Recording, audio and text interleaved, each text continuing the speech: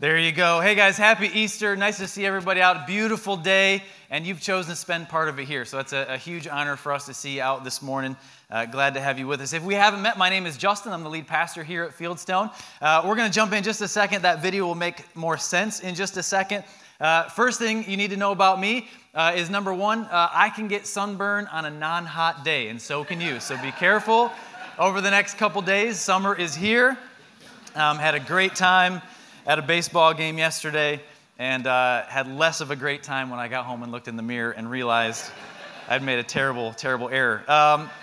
Second thing you need to know about me is I am very much like Handy Dan without the self-confidence, okay? And so when it comes to building, my brain does not speak that language at all. If there's an area that I struggled in school, it was anything had to do with building or creating. I know some of you guys probably did Rube Goldberg projects in school, maybe the simple machine things. I always did a very bad job at those.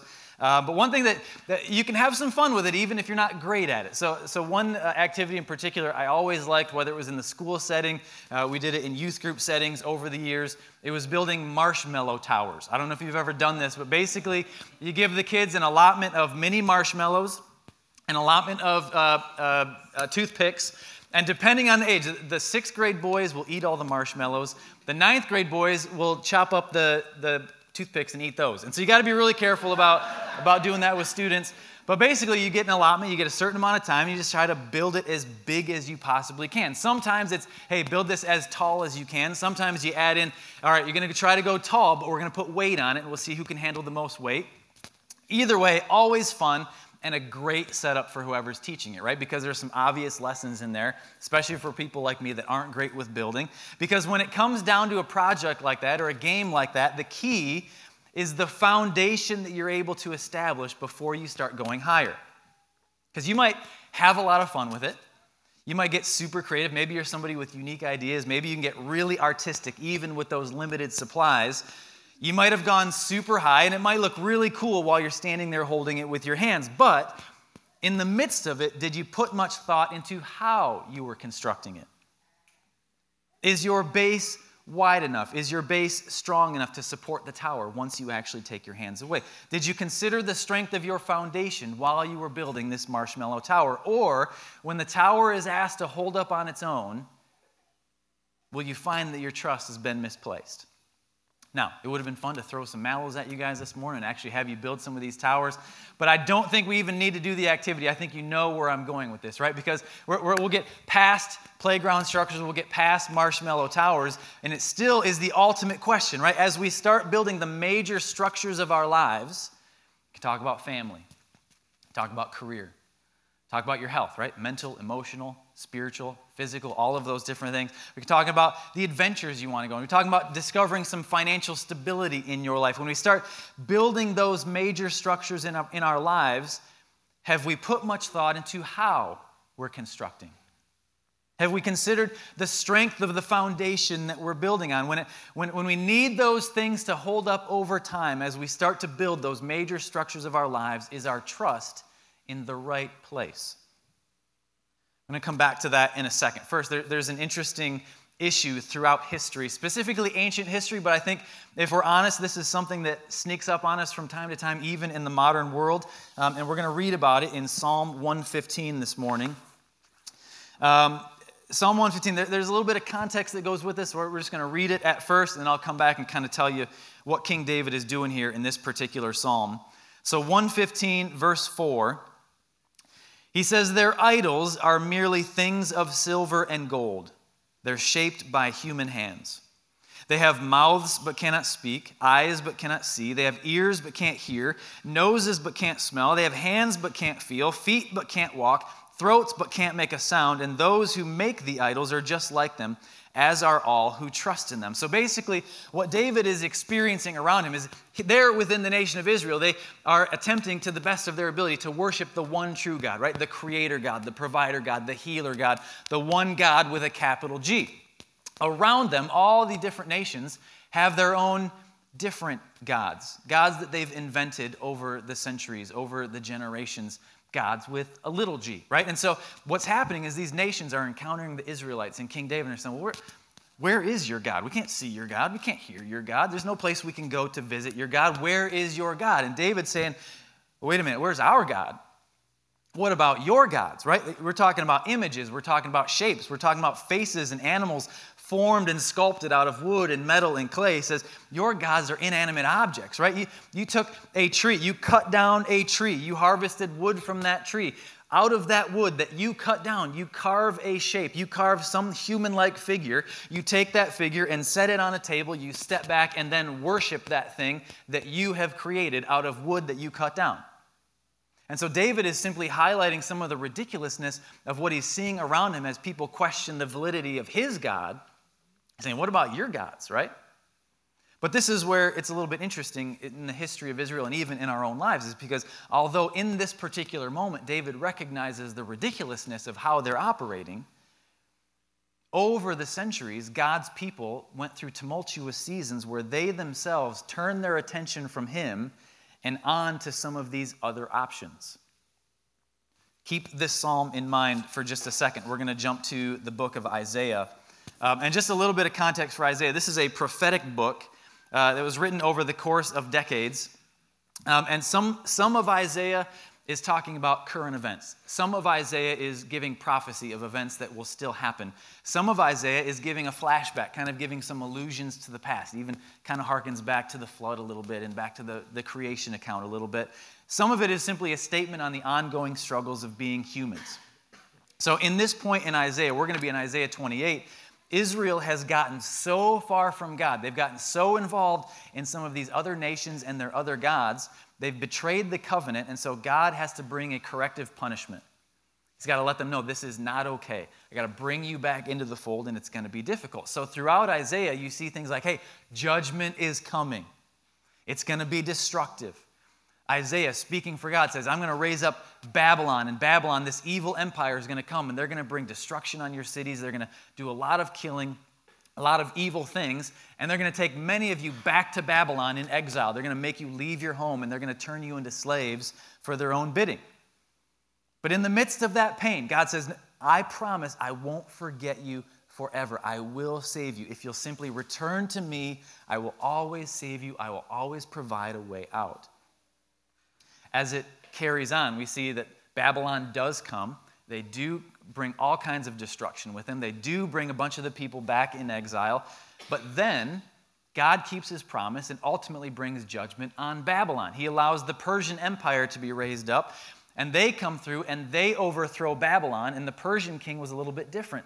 He allowed people to go back to their homeland. That included the Jewish people, so they got to come back, rebuild, and ultimately restore their relationship with God. But in the midst of all of this, especially on the front end, we find in Isaiah chapter 28, there's a certain level of arrogance that the Jewish people have in the midst of all this, as God is saying, this is coming, storm's coming, there's destruction coming, this evil empire is coming, I'm bringing punishment on you. They took a little bit of an arrogant tone. So let's read Isaiah 28:15, and we find the Jewish people saying things like this. They say, well, we've struck a bargain to cheat death. We've made a deal to dodge the grave. So in spite of your warnings, I think we're okay. They're saying this in the coming destruction. Everything that you've told us is happening. That coming destruction can never touch us, for we've built a strong refuge, and they've built it on lies and deception. So as God is laying out all these different things that are going to happen, the people are saying, coming threat, rocky path ahead, things to deal with, right? Storms ahead, whatever. They're saying, there's no worries. We've made arrangements. We've built a refuge for ourselves. Now, it might be built on lies, might be built on deception, but we're saying we've played the game. We've made some deals with the people around us. We're doing what we got to do. We've created something else to rely on if and when these storms come, if and when this destruction is at our doorstep. See, the issue as you read through Isaiah 28 is they've fallen into the same trap that David was talking about back in Psalm 115. If we were to go back there, right? They had fashioned gods for themselves. Maybe not statues, maybe not wood carvings, but it was another place to set their feet, another place to put their hope, another foundation to build on besides the one that God wanted them to build on. But unfortunately, it was all built on a lie. They're saying, we're good. We got this and this in place. We've had this and this conversation. We're going to go here and there. Everything is going to be good. And so whatever comes our way, we're going to be fine. So whatever you want to bring our way, fine. But their hope was built on deception. No better than carving an idol and calling it God. And this is how God describes it in verse 17, towards the second half of that verse. He says, well, you can do what you want. But he says, since your refuge is made of lies, a hailstorm's going to knock it down. Since it's made of deception, a flood will sweep it away.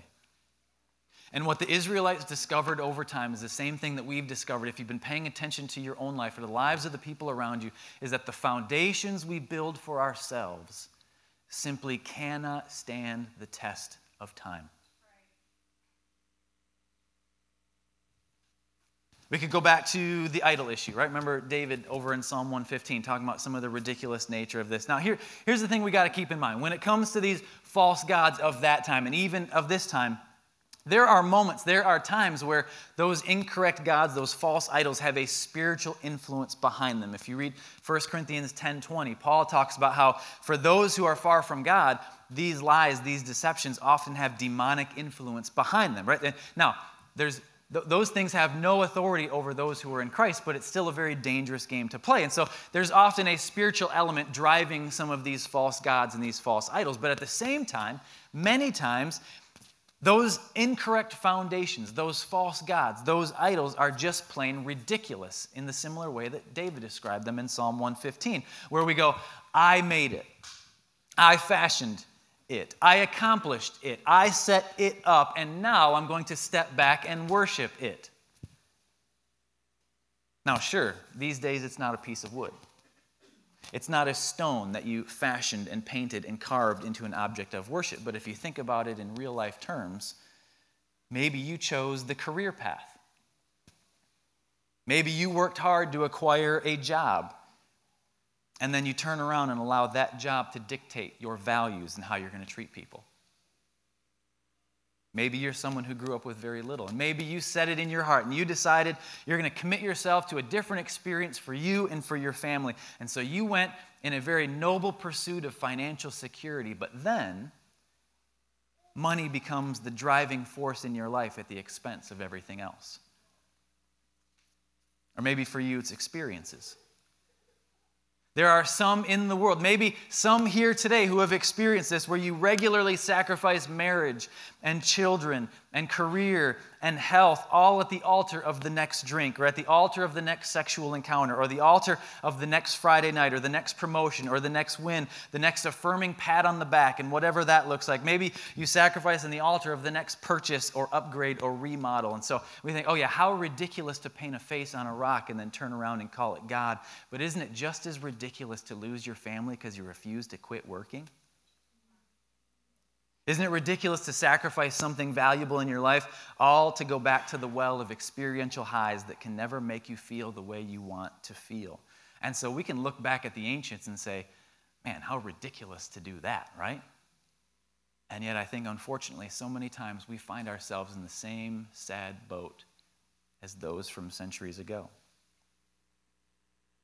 And yet, as always, God offers a different option. He offers a way out. Back to Isaiah 28. In the midst of these warnings that God is putting out, in the midst of the arrogance of the Israelite people thinking, we got this figured out, we're going to be fine. God says, okay, in verse 16, therefore, this is what I'm going to say. He says, look, I'm placing a foundation stone in Jerusalem, a firm and tested stone. Notice the stark contrast to the stone and the foundation they're building on lies and deception and own human plans. He says it's a precious cornerstone that is safe to build on. And he says, whoever believes need never be shaken.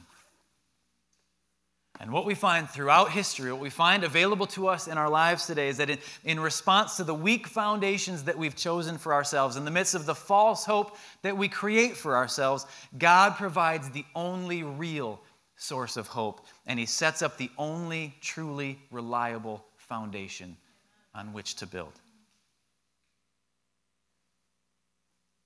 And we read about that foundation on a day like this, on Easter Sunday. In John chapter 20. It says, early on Sunday morning, while it was still dark, Mary Magdalene came to the tomb and found that the stone had been rolled away from the entrance. She ran and found Peter and the other disciple, the one whom Jesus loved, and she said, they've taken the Lord's body out of the tomb. We don't know where they've put him. Peter and the other disciple started out for the tomb. They were both running, but the other disciple outran Peter. Now they think that John is the one writing this. I think he, for some reason, had to accentuate the fact that he was faster than Peter. I don't know why. John was a young guy at this time, probably a little bit cocky. Not going to hate on him. So John gets there. He stooped and looked in and saw the linen wrappings lying there, but he didn't go in. Then Peter arrived, and he went inside, and he also noticed the wrappings lying there, while the cloth that had covered Jesus' head was folded up and lying apart from the other wrappings. Then the disciple who had reached the tomb first also went in, and he saw and he believed. For until then they hadn't understood the scriptures that said Jesus must rise from the dead. And then they went home. Mary was still standing there outside the tomb crying, and as she wept, she stooped and looked in. She saw two white-robed angels, one sitting at the head, the other at the foot of the place where the body of Jesus had been lying. Dear woman, why are you crying? The angels asked her. Because they've taken away my Lord, she replied, and I don't know where they've put him. She turned to leave and saw someone standing there.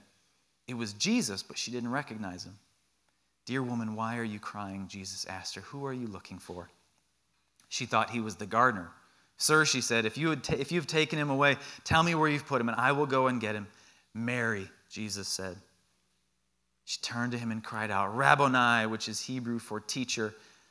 Don't cling to me, Jesus said, for I haven't yet ascended to the Father, but go and find my brothers, the disciples, and tell them, I'm ascending to my Father and your Father, to my God and your God. Mary found the disciples and told them, I have seen the Lord. Then she gave them his message. I want to jump down to verse 31, where John kind of encapsulates a lot of this. He says, these things are written so that you may believe that Jesus is the Messiah, the Son of God, and that by believing in him, by building on the foundation that he is, the foundation of his death and resurrection, the foundation of his teachings, by believing in him, you will have life by the power of his name. And if we were to go back to Psalm 115 and the capper on what David is talking about with all these crazy false idols and the worthlessness that they are, he says, trust in the Lord. He is your helper. He is your shield. All the different things that we chase, all the different things that we elevate and pursue and build our lives on, the major structures of our lives, the things that we know deep down are weak. And God says, I'm going to give you the only true hope, and I'm going to give you the only true foundation that's worth building on. Now, there's a simple and yet at the same time difficult process of going from where we are to where God wants us to be. It's a process of the heart and a process of the mind. And the first step on that journey is simply recognizing the frailty of where your hope has been placed.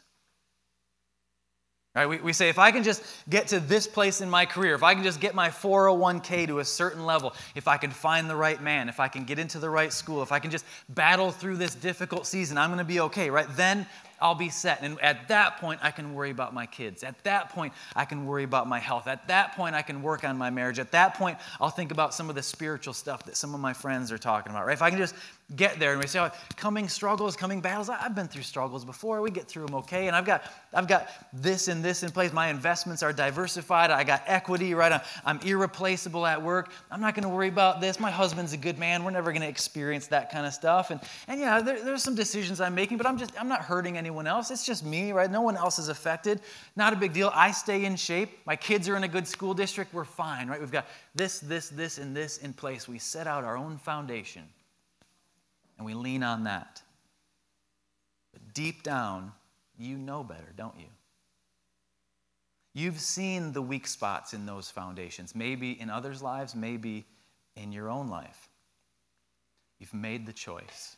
You've set your priorities. You're leaning on some of those opportunities. And now those things are your foundation. Now maybe they are the authority in your life. Now maybe in some ways they're an object of worship. And it's something that doesn't deserve it, and it's something that won't hold up over time, and you know it.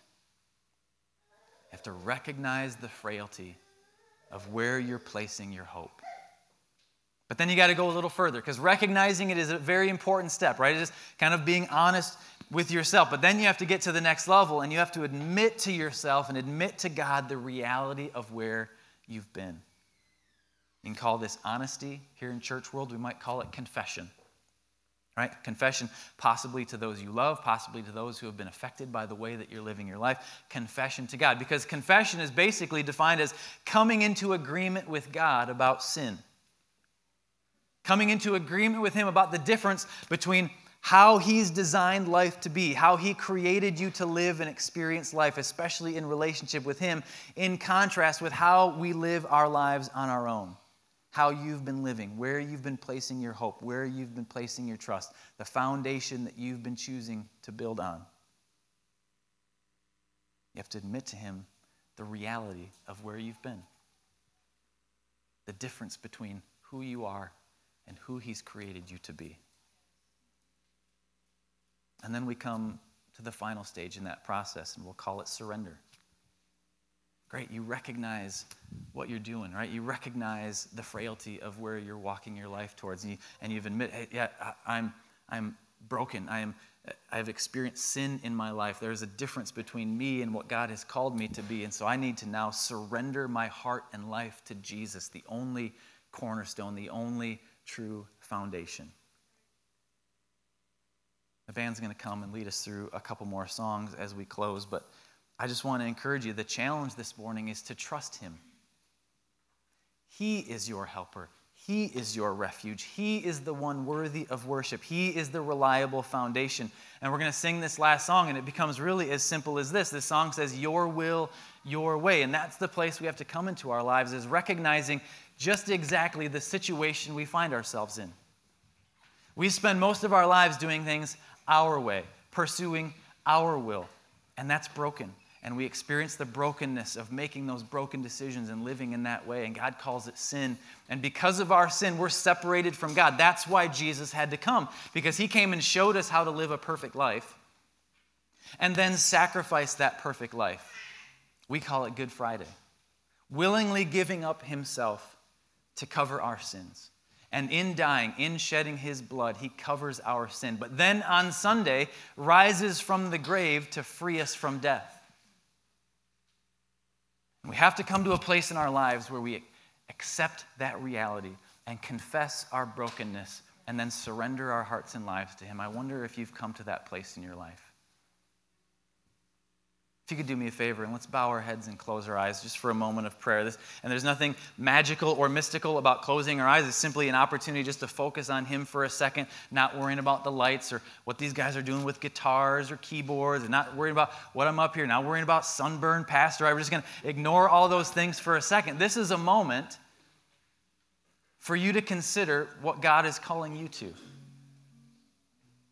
Some of you here you're like, man, I believe in Jesus. I'm all in, right? This is it. I accepted Jesus into my heart when I was 7 years old, or when I was in college, I got invited to this thing, or I got invited to church and I heard the truth, and but maybe beyond that experience, maybe you've ignored the foundation that God wants you to build on, and you've been pursuing your own things. Maybe now is an opportunity to refocus a little bit. But maybe you're here, maybe you wandered in, you heard there was free food. Maybe somebody invited you, right? Maybe you're here because grandma wanted you to come, or mom wanted you to come, or this is the best way to get to lunchtime, right? Whatever brought you into this room, maybe you're here and you've never come to that place in your life where you recognize the frailty of what you're pursuing. Maybe you've never admitted to yourself and to God that there's a big gap between you and Him. Maybe this morning is an opportunity for you to surrender. Because you know the storms are coming. You know there's difficult seasons ahead. And you've been there, done that when it comes to setting up your own plans and doing things your way. Maybe it's time to surrender to His way. And you simply say, Jesus, I surrender. I'm all in. I believe in you. I believe you died for me. I believe you rose from the grave for me. And from this day forward, it's your will and it's your way. Would you stand with me? Let me pray for you, and we're going to continue with this song. God, we love you. We thank you for a beautiful morning. We just pray that as these thoughts continue to seep into our hearts and into our heads, that you would continue working long after this moment is gone. Beyond a holiday Sunday, beyond a beautiful afternoon, God, that you would continue to work. And if there's any here who just need to capture who you are, God, I pray that you'd soften their heart, open their eyes, open their lives to you. We love you. We pray this in Jesus' name.